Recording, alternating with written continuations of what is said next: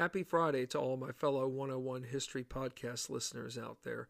It's great to be back on the air, and what do you know? We are now at the epilogue of I Am Murdered, Bruce Chadwick's novel of George Wythe, Thomas Jefferson, and the killing that shocked a new nation. We have really learned a lot about George Wythe.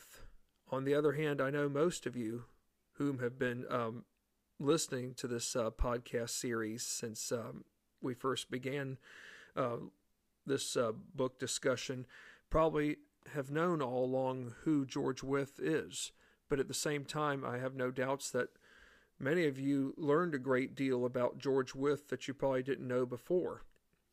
Even when I read this book for the first time 2 years ago, I learned things about him that I did not know beforehand. So I can honestly say there's nothing wrong with that. It's easy to assume that sometimes when you think you know everything there is to know about a historic place, or let alone someone of historic significance, you might find more often than not there are other elements to someone that you did not know beforehand. And once you learn about those new features or new information, then you can pass it along to others who would find it worth learning about themselves. Of course, that's the unique thing about history, even if it's sometimes not the not so pleasant side of it. Regardless, history does have to be taught, even when it's at its best and when it's at its not so best. The bottom line is, we can't ignore anything of historical significance, regardless of the outcome. So in other words, yes, some of us could say, well, gee, I really don't want to learn about this because it's depressing. Well, yes, it can be depressing, but it's not something that can be ignored. Kind of like the Holocaust. Someone once told me when they went to the Holocaust Museum in D.C. Many years back that after seeing all of the horrors, whether it was in pictures or let alone recordings of those who might have survived, or anything that would have shaken one's nerves, that this person told me that he had to go do something positive afterwards. In other words, he knew that what he needed to see could not be ignored and that it was a part of history, but he knew after seeing all that he had learned that he didn't know beforehand, he knew that he needed to switch gears right away. So the bottom line is this, folks: we must always keep in mind that while history is valuable and it is fascinating, but at the same time there are elements of history that are what we call dark chapters that cannot be ignored. And for example, like the Holocaust, that's something that we still cannot ignore to this day. Well, what are we going to be discussing in Bruce Chadwick's I Am Murdered with regards to the epilogue, meaning the end? I mean, after all, haven't we covered everything there is possible to cover? Oh, absolutely. But I think it would be worth sharing with you all, my fellow listeners, about what happened to the medical trio as well as the men whom defended George Wythe Sweeney after this trial came to a quick end, and even learn about George Wythe Sweeney himself and what happened to him after the trial of his great uncle was botched. I mean, it was bad enough that his great uncle's autopsy was botched, but it's fair to say that even the trial itself was botched from the get-go. So, let me ask you all the following here. Did the medical trio of doctors James McClurg, James McCaw, and William Fauci remain intact despite their gross mishandling into George Wythe's autopsy, or let alone his botched autopsy? I wished I could say no, but the answer is yes. For starters, they all went right back to working as if nothing ever happened. Dr. McClurg remained a top-skilled doctor in the nation, and by 1820, he became the first president to the Medical Society of Virginia. Now, I will admit that's a nice honor, but at the same time, it's one thing to earn positions or unique position titles. Sometimes you have to ask yourself, at what expense does it come at? On the other hand, though, I think it's probably fair to say that while, yes, many people were shocked and outraged that George Wyth's death did not result in a guilty verdict, the bad part, though, too, about it is that many of those people probably didn't know just how complicated Virginia's laws had been for nearly 3/4 of a century with regards to not allowing slaves to testify against their white counterparts in a court of law. And as I mentioned from the previous podcast, yes, I think it's fair to say that the jury really did want to believe that George Wyth Sweeney was guilty. But at the same time, the evidence itself was tampered with. The doctors didn't help out by saying that they weren't 100% sure that if Mr. Wyth himself had died from arsenic, but then again, even they didn't perform a full autopsy. So in other words, while yes, Dr. McClurg has received a very distinguished honor for being president of the Medical Society of Virginia, I still think it's very unfortunate that here they are doing their work, but yet who's to say that they are any better later on down the road than they were leading up to the botched autopsy? In other words, you almost have to wonder, did the medical trio even learn from their mistakes? Something tells me that maybe they didn't. After all, they didn't like the fact that outsiders wanted to give them advice on how to go about doing procedures differently compared to before.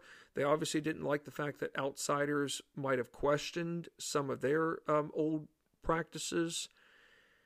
So if you're going to keep questioning what the outsiders have to say, then how are you going to be any better in your craft, or let alone your trade, down the road in the future compared to where you stand now? It's what I call a double-edged sword. It either works for you or against you.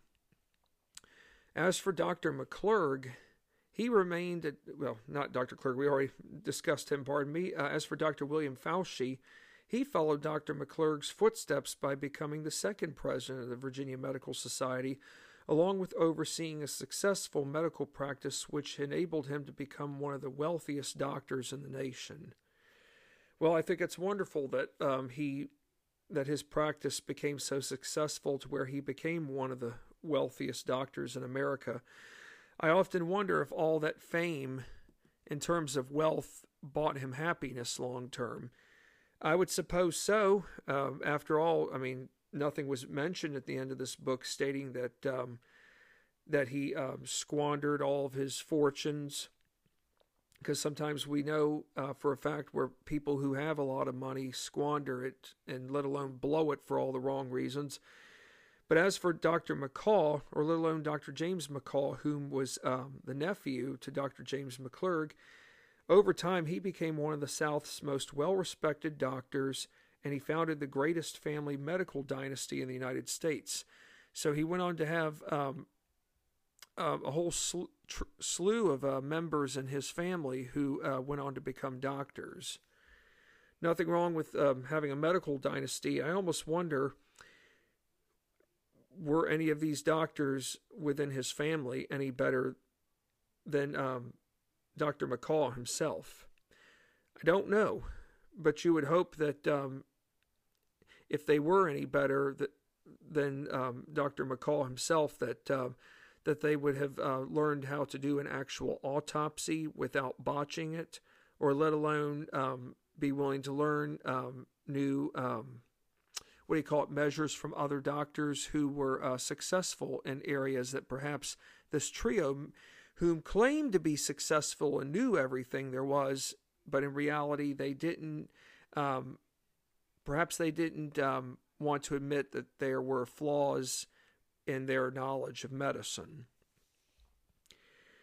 And while many people were angry over how Wythe died, as I said earlier, to the irrelevant laws on Virginia's books regarding slave codes, sadly there was little to none that they could do to overturn the jury's verdict.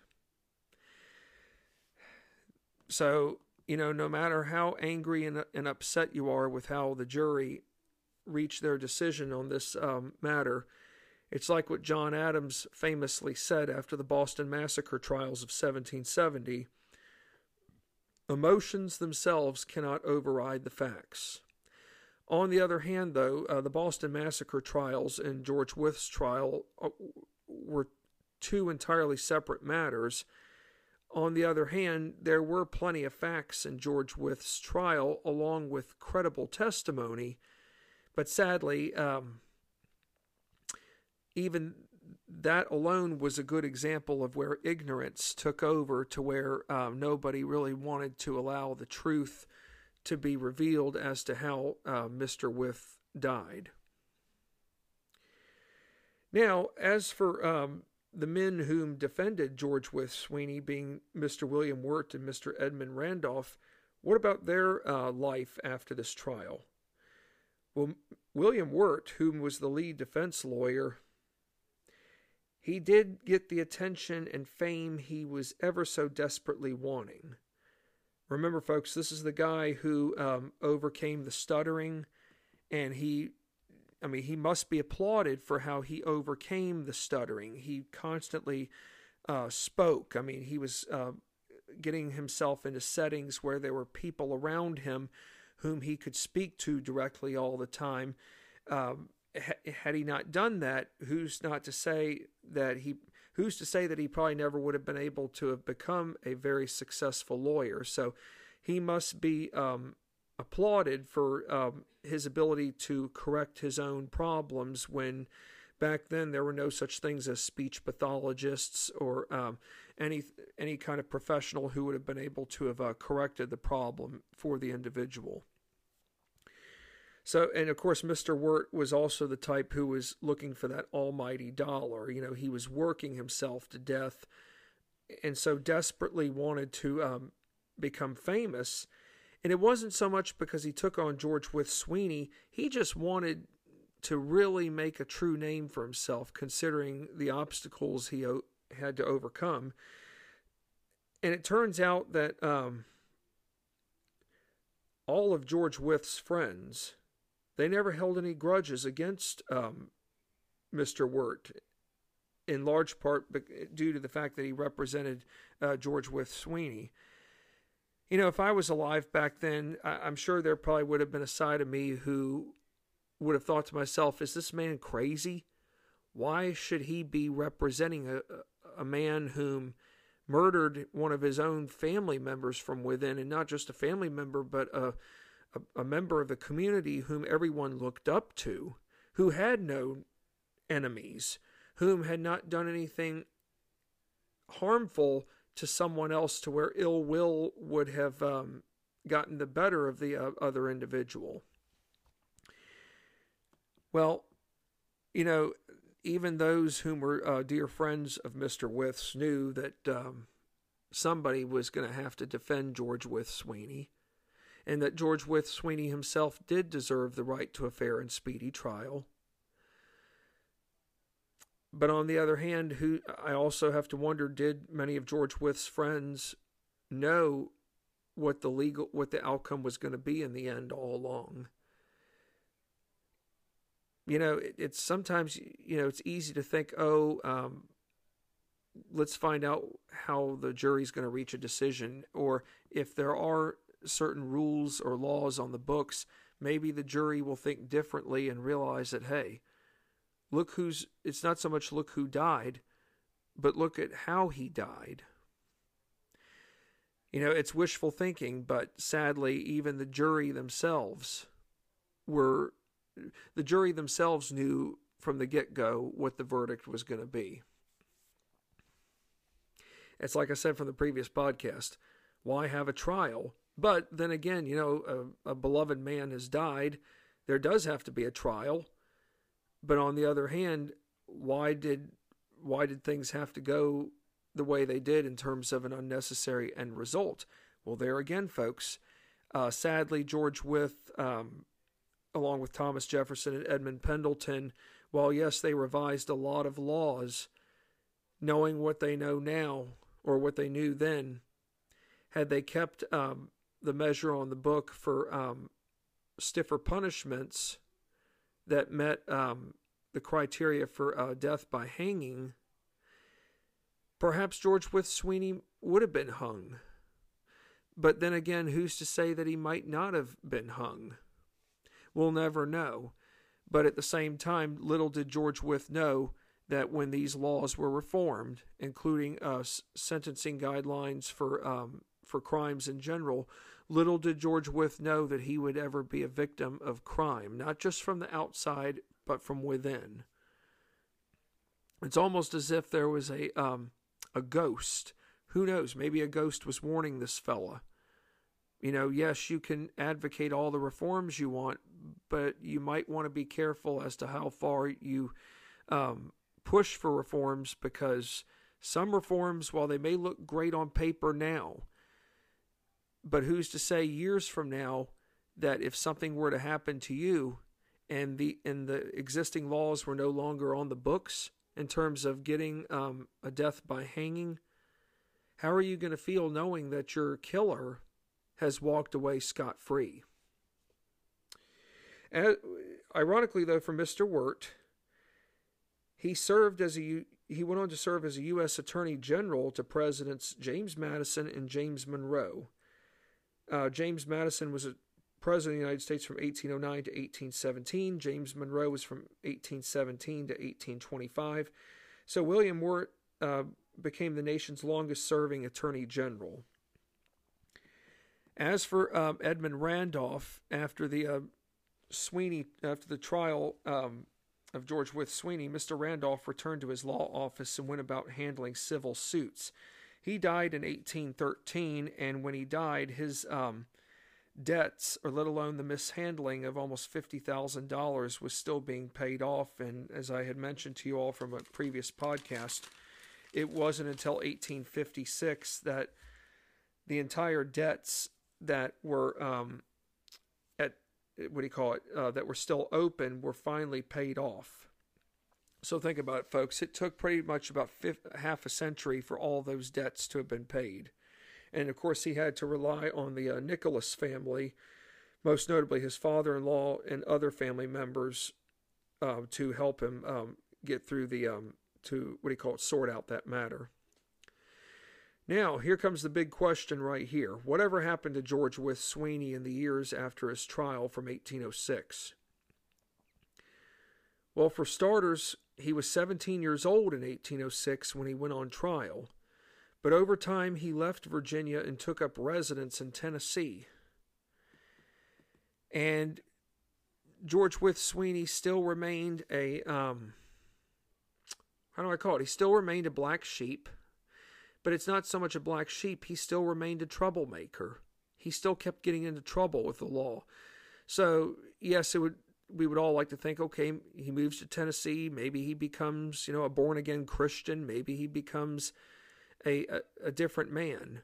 No, some behaviors just never go away with people, especially bad behaviors that have caused so much strife from within a family, that the tone was set long ago to where the individual just simply no longer cares about how his or her actions impact everyone else around them. So George Wythe Sweeney was still getting into all kinds of trouble, which ranging from horse theft to other acts of mischievous behavior that probably would have led to being charged with misdemeanor-related crimes.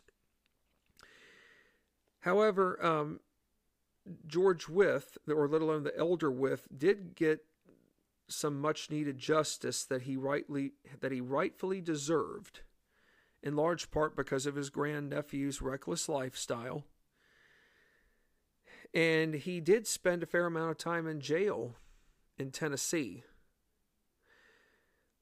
While Sweeney never served jail time in Virginia, many Virginians whom learned about his time spent behind bars in Tennessee were overcome with emotions of happiness. They were overcome with a state of relief.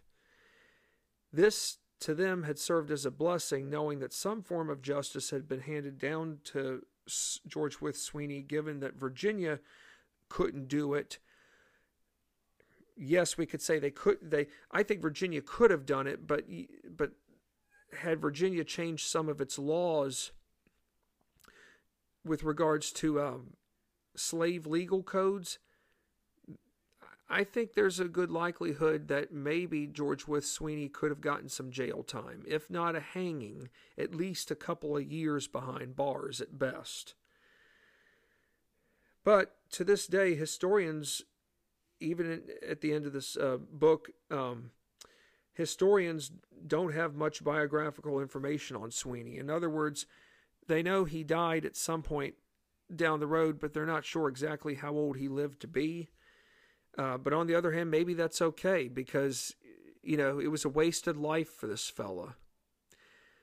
George Wythe, as I said before, saw a lot of youth whom were troubled, but yet he saw so many of them be able to turn their lives back around to where they got on the right track and made good decisions and made a good name for themselves. Sadly, George Wythe Sweeney didn't learn his lessons. He didn't want to learn his lessons, and so therefore he left a bad legacy. It's a bad case of free will, I'll put it to you that way.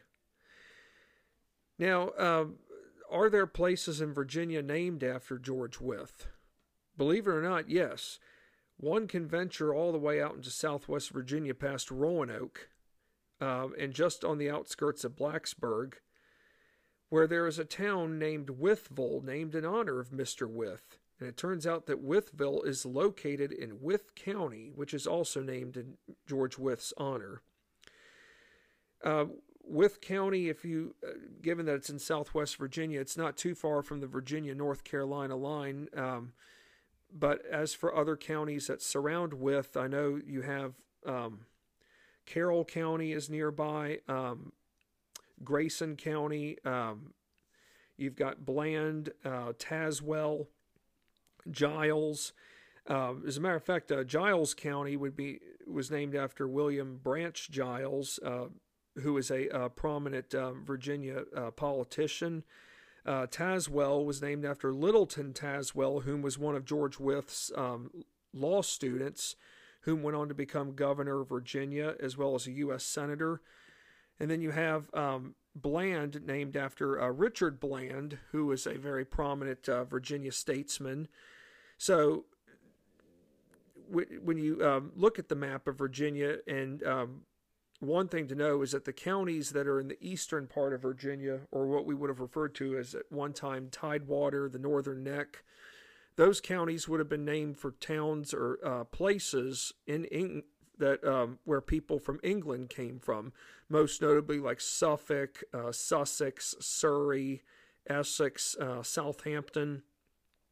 But if you go into southwest Virginia, or most notably into the western part of Virginia, a fair number of your towns and cities are, on one hand, yes, named after places in England, but they are primarily named after places, or named after people, let alone famous people, as I mentioned, with like Littleton Tazewell and William Branch Giles and Richard Bland. If you go into southwest Virginia, there's Washington County, which is named after George Washington. There's also Bristol, Virginia, which happens to get its name from Bristol, England, which is located in on the southwestern neck of England. And what do you know? Bristol being in southwest Virginia. So there's a unique comparison right there. So yes, if you do travel into I've never been to Wytheville, Virginia, but if you do ever go there, think of George Wythe. And when you do visit Colonial Williamsburg, I can tell you this much here. When you go to the Wythe House, I want to, and I had to be reminded of this. I I did talk to a couple of docents, or what do you call it, interpreters at the Wythe House, and while they do know about this book, I know that one of the people there told me that they did enjoy reading the book and did learn a lot about what happened to Mr. Wythe. The person did tell me that while, yes, it is something that cannot be ignored and should be discussed, their focus revolves around the legacy that Mr. Wythe himself created, the legacy he left behind, but also Mr. Wythe as a man whom was a prominent figure in Williamsburg, and how he went about transforming young men's lives, most notably like that of Thomas Jefferson, John Marshall, James Monroe, to Henry Clay, and countless others, to say the least. So, like I said, when you go to Colonial Williamsburg and you visit the Wythe House, while yes, how George Wythe died was very tragic, but when you do go, my best advice to you all is to focus on all things relevant, and that is the great legacy that this man left behind.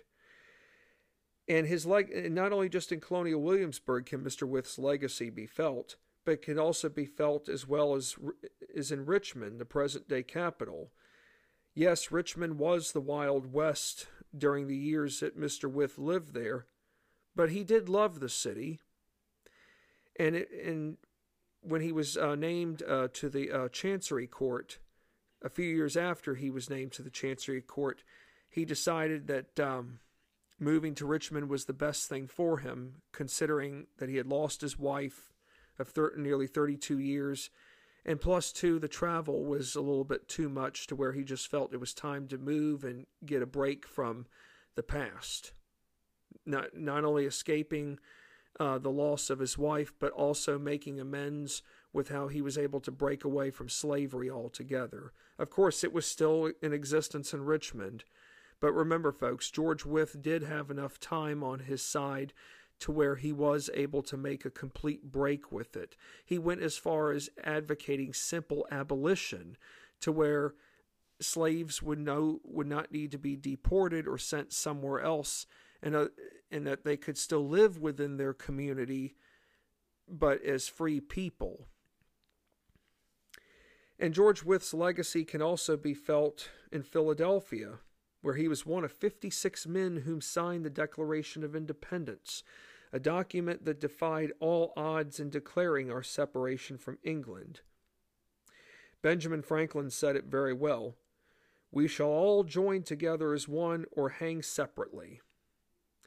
In other words, if you're for independence, then yes,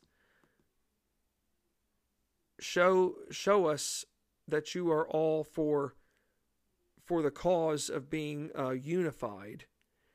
Show us why you are against taxation without representation. Show us why you do not like what the king has done in terms of taking away natural rights and freedoms that nobody else should take away from you, regardless of the matter.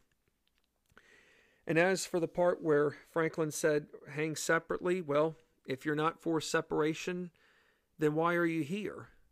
And if you choose to not sign this document, by hanging separately, you're going to have to explain why you didn't do it. And of course, there were men who did not sign. They left at the last minute and were replaced by others who did. Of course, this was no easy,